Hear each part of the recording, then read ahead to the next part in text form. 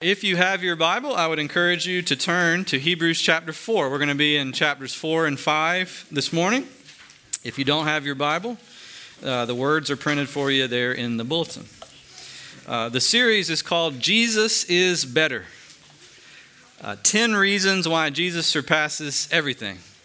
And the reason why Hebrews talks about that is it's trying to encourage some early Christians not to give up following Jesus. They were being tempted to do that, and the number one way to not give up following Jesus is to look at Jesus, because there's enough within himself to recommend himself to us. He's incomparable. He's irreplaceable. And this morning we're going to see this great theme highlighted in verse 14. Jesus is our great high priest. He is our great high priest. So please hear again the reading of God's word. Therefore, since we have a great high priest who has ascended into heaven, Jesus, the Son of God, let us hold firmly to the faith we profess. For we do not have a high priest who is unable to empathize with our weaknesses, but we have one who has been tempted in every way, just as we are, yet he did not sin. Let us then approach God's throne of grace with confidence, so that we may receive mercy and find grace to help us in our time of need. Every high priest is selected from among the people and is appointed to represent the people in matters related to God, to offer gifts and sacrifices for sins. He is able to deal gently with those who are ignorant and are going astray, since he himself is subject to weakness. This is why he has to offer sacrifices for his own sins as well as for the sins of the people. And no one takes this honor on himself, but he receives it when he's called by God, just as Aaron was. In the same way, Christ did not take on himself the glory of becoming a high priest. But God said to him, "You are my son. Today I have become your father."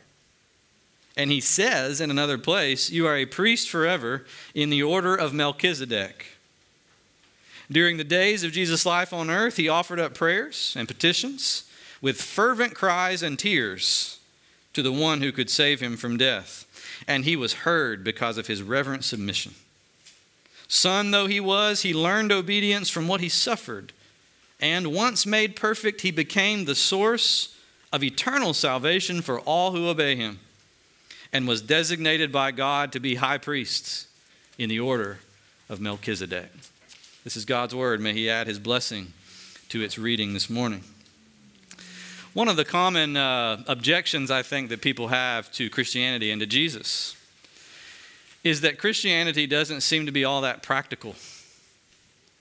And I think that this is not just an objection that people have who don't yet believe in Jesus. I think if we're honest, even those of us who believe in Jesus and are trying to follow him, this objection rises in different forms in our hearts.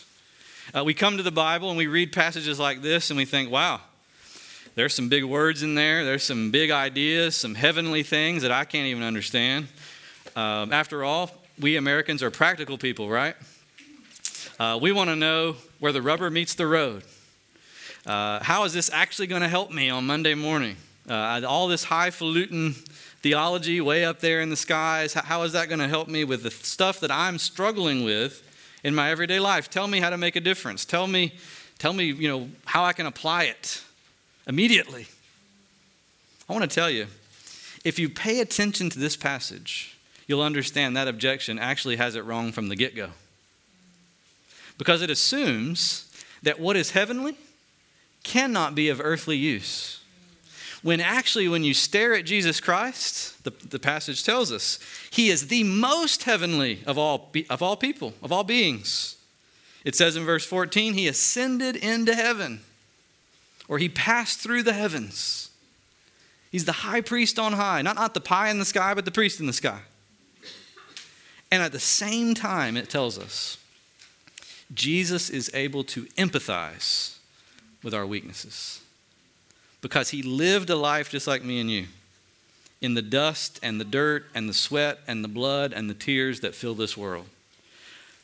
Very heavenly, and yet at the same time, extraordinarily earthly. There's an answer, I think, to our objections to Christ right here in this passage, whether we're a believer or not. If Jesus is our great high priest, that means he's not far away from us just because he's exalted on high. He's near to us, and he's near to us, y'all, even when we're weak. In fact, Jesus specializes in helping the weak. Look this morning at the bulletin. You'll see 3 things that we learn from the life of Jesus from this passage. First of all, we learn that God came to us when we were weak. He didn't stay away, he came to us. Secondly, because God came to us, we can come to God when we're weak. And then thirdly, this changes everything. God came to us when we were weak, therefore we can come to God when we're weak, and this changes absolutely everything if we'll listen to it, if we'll embrace it and understand it. So first of all, God came to us. That right there, that statement, God came down, God joined us, is a great summary really of the whole life and ministry of Jesus. Jesus is absolutely unique in that he is God the Son. It tells us that there in verse 14, that our great high priest is Jesus, the Son of God, with a capital S and a capital G. That means he's a son of God different than you and I are. We are lowercase s sons and lowercase d daughters of God because we were created by him and because if we believe in Jesus, because we believe in Jesus. But Jesus is the capital S Son of God, meaning he is one with the Father. This is the mystery of the Trinity, as the Bible describes it, that there is one God, only one God. There's no other. There's no rival to God. And yet this one God has eternally existed in 3 persons, Father, Son, and Holy Spirit. And everything that makes the Father God is also true of the Son as God, and is also true of the Holy Spirit as God. If God is all-knowing, Jesus is all-knowing. If God is all-powerful and sovereign, Jesus is all-powerful and sovereign. If God is all-good, Jesus is all-good. He's faithful, just like God is. If God never changes, Jesus never changes. That's the simple idea there. And yet, notice what it says. The Son of God, capital S, capital G, came down so far into our weak and broken condition, our sinful condition, that verse 15, he is able now to empathize, meaning he's able to feel the same thing we feel in this world. Why? Because he had the same experiences. Continue in verse 15. He has been tempted in every way just as we are. I mean, just take a moment and get your mind wrapped around that. God became a human being so that he could be tempted like you, and experience the same hard knocks of various kinds that you and I experience from the time we're born to the time we leave this world. Now, of course, Jesus was tempted differently than I am because I have never met a temptation that I wasn't interested in. Have you? I'm interested in temptation. Jesus was not interested. Jesus had all his heart was for his Father. And so it says he was tempted like we are, and yet he didn't have sin. And yet that doesn't take 1 ounce of his ability to empathize. In fact, it makes his ability to empathize even greater. C.S. Lewis famously said that the person who always fails at temptation doesn't really understand temptation at all because he's always getting beat by it. It's the one who actually knows how to whip it that knows it so well. Just like the defense that lets the team score 7 touchdowns doesn't know the offense very well that the other team's running. But the defense that shuts them down and doesn't allow any points, they're masters of that offense. The same thing is true of Jesus. He is a master of the human condition. He's a master of human temptation, a master of human suffering, a man of sorrows, acquainted with suffering and acquainted with grief. Why? So that he could help us.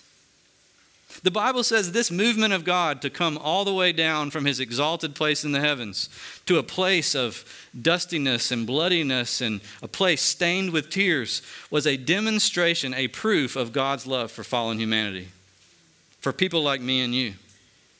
Maybe you've been in a conversation like this with your spouse or with someone that you love. They've wronged you, or maybe you've wronged them for the umpteenth time. Has that ever happened to anybody? And you come to them or they come to you and say, I'm sorry, I did it again, but I really do love you. And the other person responds almost like a knee-jerk reaction, show me then. Or you respond, show me then. If you love me, Don't just come and say you love me. Don't just come and say you're sorry. Demonstrate it by doing something different, right? The Bible says God understands this very well. He understands, just like the human heart, his heart is also a show me kind of heart, where he says, don't just talk about love, show love. Demonstrate it. And the Bible says God demonstrated his love in this, that the Son of God took on flesh and blood, shared our experience, suffered with us, died on the cross for us so that he could empathize with our weaknesses. I don't know about you, but often when I'm weak, I feel very far away from God. Do you feel that way? When I'm strong, I feel like God's on my side. The wind's in my sails. When I'm successful, I'm like, God is blessing me. Praise the Lord. But when I'm not successful, I think, God, why are you cursing me? That's the way the human mind works, isn't it? Things are going good, God's sunshine is shining. When they're bad, God must be angry. The Scripture actually tells us that is not the case. It is not the case. In fact, if the life of Jesus means anything, it means potentially when you're at your weakest, when you're at your most sinful, when you're at your most broken and most confused and lost, that might be the place God is closest and wanting to do the greatest work he's ever done in your life. God came to us not when we were strong, not when we were righteous. God came to us in Jesus when we were sinners, enemies to him. He moved near. And just like he moved near in the life of Jesus, he moves near to us in our everyday lives. This is one area where you got to learn how to tell your feelings to hush and listen to your faith. There's sometimes in life like that, right? Feelings are not all bad. Feelings are good and they're very powerful. But sometimes you got to tell feelings where to get off the train and start following and listening rather what God has told you in Scripture. What your faith is focused on. That's why it says there in verse 14, because Jesus is the Son of God on high, let us hold firmly to the faith that we profess. That word hold firmly literally means master, to master something. Let us master our confession of faith. Let's master what we believe. Let's know what we believe and why we believe it. And that way, when our feelings contradict what we know we believe and we know why we believe it, we can say, feelings, soul, as the psalm says, soul, why are you so downcast? Hope thou in the Lord. Because the Lord has showed you what he thinks of you. He showed you what he thinks of you even when you were weak and even when you were small. In other words, all this highfalutin theology, y'all, that stuff matters. You got to pay attention. If the Bible says it, it says it because you need to know it. If you can. And none of us can know all of it. The word master there is a loose term because none of us can truly master Scripture. But we ought to be about the business of at least trying to master it a little bit more today than we did yesterday. And it's not just so that we can win Jeopardy one day if there's a Bible section. That ain't the reason. It's not about just having knowledge just so you feel smart. The reason to know the Bible, this great deep truth about the Son of God becoming a human being and not ceasing to be God and yet fully living as a human and dying in our place, the reason you need to know the details of that is because thick beliefs are what's going to sustain you through hard times, not thin ones. It won't sustain you. If we wait until we're in weakness and in sin and trouble to start getting serious about the study of God, it's kind of too late. You got to get serious about the study of God now. That's what he says. Let us hold firmly to the faith we profess. Let's get serious about taking in God's word and putting our confidence in it so that when our feelings go haywire, we know this. God came down to me when I was weak, so that means even though I feel like God's far away, he's really not. He actually may be nearer now than he ever was, and he may be planning to do a work now that's almost incomparable to any of the other work he's done before. It may be his best work. After all, God did his best work through Jesus' darkest day. Right? God did his best work through Jesus' darkest day. God can do the same thing through the lives of his people on their darkest day. Consider Jesus. Master, hold fast your confession of faith. Don't just know that you're a Christian. Know why you're a Christian. Know what it means to be a Christian. Know why you believe certain things about Christianity. Know it from Scripture, the source book that God has given to us to know his very heart. That's the first thing. God came to us. God came to us, secondly, so that we could come to God. This is a beautiful thing. Because not only, when I'm in need, not only do I feel like God is far away, but I also feel like I can't move closer to God when I'm weak. I lose motivation. I feel, first of all, very ashamed. This is especially true when I'm suffering something that is some way in my mind. Maybe it really is, maybe it isn't, but in my mind, it's a result of my own failure or my own sin. And I'm just getting, in my mind, I'm getting what I deserve. And I feel really then like I can't go to church today because I messed up, or I can't pray right now because God would never hear my prayers. I want you to notice there in verse 16, in and into chapter 5, Jesus Christ shows us that's never true for his people. Because he came to us in weakness, we can go to him in weakness. Look at verse 16. Let us then approach God's throne of what? Grace. I mean, that's amazing. God has a throne. He reigns from that throne, but it's a throne not just of power, it's a throne of grace. It's beautiful. And we can approach that throne of grace with hesitation, timidity, doubt. No, what does it say? Confidence. You say, okay, I get that. Sometimes when I'm doing good, I feel like I can go confidently to God. It's not what he's talking about. He says we can approach with confidence so that we may receive mercy and find grace to help us in our time of need. You see that? He is talking about what Christians are allowed to do and supposed to do and get to do, not when they've had a really great week and hit it out of the park spiritually. He's telling us what we can do even when we're in need. Jesus has opened a way for us to go to God. That's precisely what it means to be a priest. That's why this scripture says Jesus is the great high priest. It says in chapter 5, verse 1, that in the Old Testament, every high priest was selected from among the people and appointed by God to represent the people in matters related to God. Not to get into all the details, because we're actually teaching on this on Sunday night, but here's the short story. The priests in the Old Testament were appointed to represent people. They went into the temple with sacrifices and with prayers, and the people stood outside. But the fact that the priests went inside and were accepted by God was a sign to the people standing outside that they were accepted too, on the basis of the sacrifice, on the basis of the go-between mediation that the priest was performing for the sinful, weak people. That's why at the end of a temple service in the Old Testament, the priest would come out of the tent or out of the temple, and he would stand at the altar and raise up his hands and say, "May the Lord bless you and keep you." He was showing that the blessing he got because he went for the people inside is the blessing that then he can share with the people because he was representing them in all that he did. This says that we don't have a priest on earth anymore because we got a better one. We got a priest in heaven. We got Jesus. And he went into the holy place not on earth. He went into the holy place above, the altar that no man can touch, the altar at the very throne of God himself.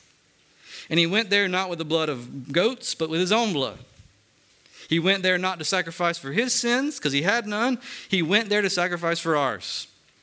And he, by pouring out his Spirit on all his people, the Holy Spirit, puts that same blessing onto us. We are accepted as Jesus is accepted. This is summertime, and I always like to work in the summer one of my favorite movies, Sandlot, The Sandlot. Y'all know that movie. And every year I scold you if you've never seen it or showed it to your kids. The Lord will forgive you, but you need to repent and show them that movie. It's a great movie. It's American childhood, summertime, like in a nice little package. It's beautiful, about baseball. And there's a scene over and over again in the movie where the boys are hitting the ball over a fence, a high fence, and on the other side is a dog. They've never seen the dog. They just heard him snarl and growl, and they're imagining a huge, like dinosaur-like beast. They actually call him the Beast. And they're imagining he's eating up all their balls, and he's just waiting for them to go over the top so that he can eat them up. Well, at one point in the movie, one of the kids has to do a brave thing. He has to go over the fence to retrieve a ball. It was the only ball they had left. He has to go over there. And he goes over the top. He gets stuck there. But then he comes out from over the top of the fence and he's in one piece. He's fully alive. To find out it's just a normal dog. It's not a beast. It's just a normal dog. But it took one of the group going over to that side and then coming back over to this side in one piece to show that they too could go over the other side. And they did. They found like 20 baseballs and they meet James Earl Jones, y'all. You should go see it. Jesus is very much like that. The fence was sin. The beast was hell. The fear that we had was a fear of God's judgment, that he would never be able to accept someone like me. And Jesus, when he died on the cross and rose again from the dead that day and ascended into heaven that other day, went over that fence, bound up the beast and defeated him, came back over the fence to me, showed himself to me, and then went back up into heaven to show that I can go there too. Where Jesus is at home, you, Christian, are also at home. Jesus is at home in God's presence, therefore you are too. You're home there not just on your best day, but on your worst day. You're home there when you've messed up. You're home there when you're tempted and you don't know where to turn. You're home there when you're ignorant and don't know what to think. You're home there when your heart is going astray. In fact, all those things are listed in this passage. I'm not just making it up. It says in verse 15, he helps us in our weakness. When you're weak, you have a home there. He helps us, verse 15, in our temptation. You've got a home there. In verse 2, chapter 5, verse 2, he helps us when we're ignorant. Chapter 5, verse 2 again, he helps us when we are going astray. Somebody needs to hear this morning. I think you do. Because somebody in here is hiding from God. I know it. Why do I know it? Because I do it too. I hide from God when I feel like I don't deserve to be there. I want you to know that through Christ, you absolutely deserve to be there because he deserves to be there. Another scripture passage tells us we are, present tense, seated with Christ in heavenly places by faith. You're already seated there. And so instead of running and hiding from God and trying to hide in other things when we feel weak, we turn to, drink and pleasure and amusement and all the other things that we turn to instead of turning to God. You don't have to do that anymore. You don't have to hide. Come out of your hiding and learn to hide in God. Learn to go to him and say, God, I'm weak. I'm tempted.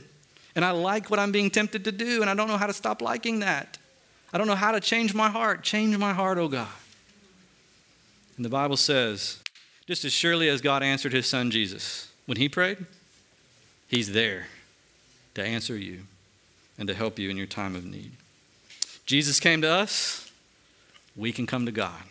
Last thing, this changes everything. It doesn't just change everything about my own feelings, although we've been talking about that. It makes me confident. A confidence I can't get anywhere else. There's no other way, by the way, that you can get true confidence to come to God than in the way I just described. You can't make your own way up. You can't, choose your own adventure with God. He doesn't play that way, right? You got to come his way or no way.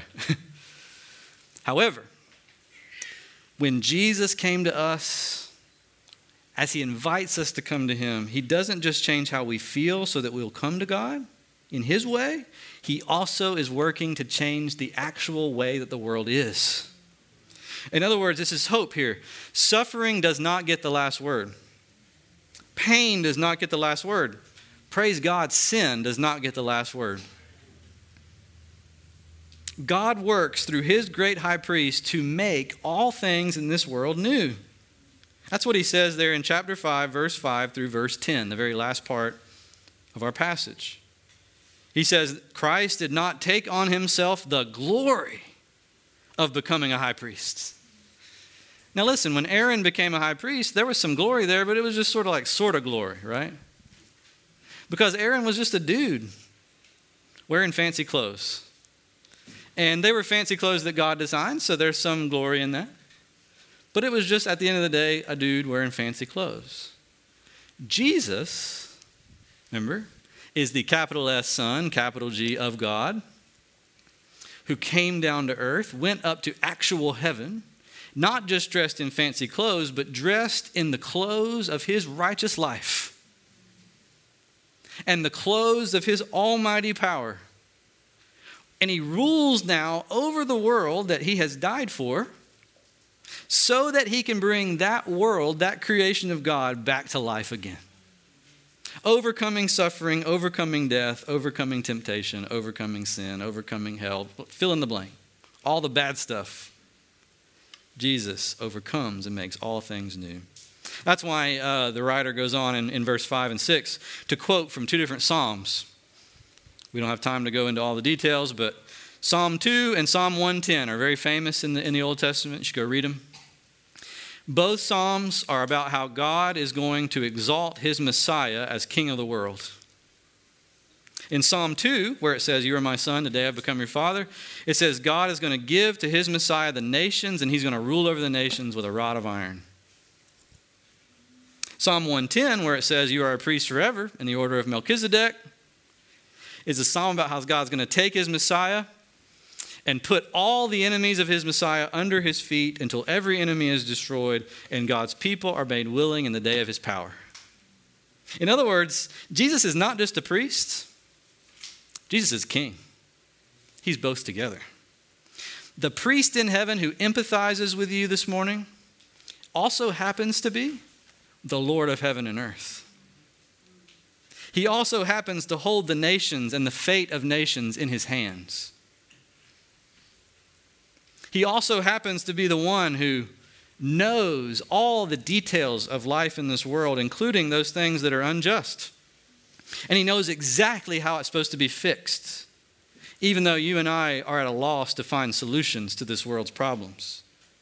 The one who loves us sits at the right hand of God the Father. He rose there to become a life-giving and justice-dealing king over the whole creation. And so our confidence ought to go sky high because we have that Savior. I mean, some of us this past year have used Zoom and FaceTime way more than we wanted to, right? I know I have used it way more than I've wanted to. There's something, as an illustration there about this last part of the passage. When you're on Zoom, through the magic of technology, you're able to see what's happening somewhere that you aren't. And you know when you see it that you're seeing exactly what's happening there so that you can be confident that you know that it's really happening, right? I mean, it gives you an assurance. You can't be there, but it's as if you're there. I mean, even people that are live streaming the service, it's as if you're there, right? When you're really not there. Because you're able to see what's going on there while you're here. In a way, I think verses 5 through 10 is like God's Zoom or live stream for us. He's giving us a peek at something we cannot see. We cannot see what's going on in heaven right now. So God shows us. He gives us a live look at Jesus Christ, the priest, the one who on this earth cried and sweated and bled for us, who's now been exalted because of his obedience and now exercising his reign as the source, it says, of eternal salvation for all who obey him.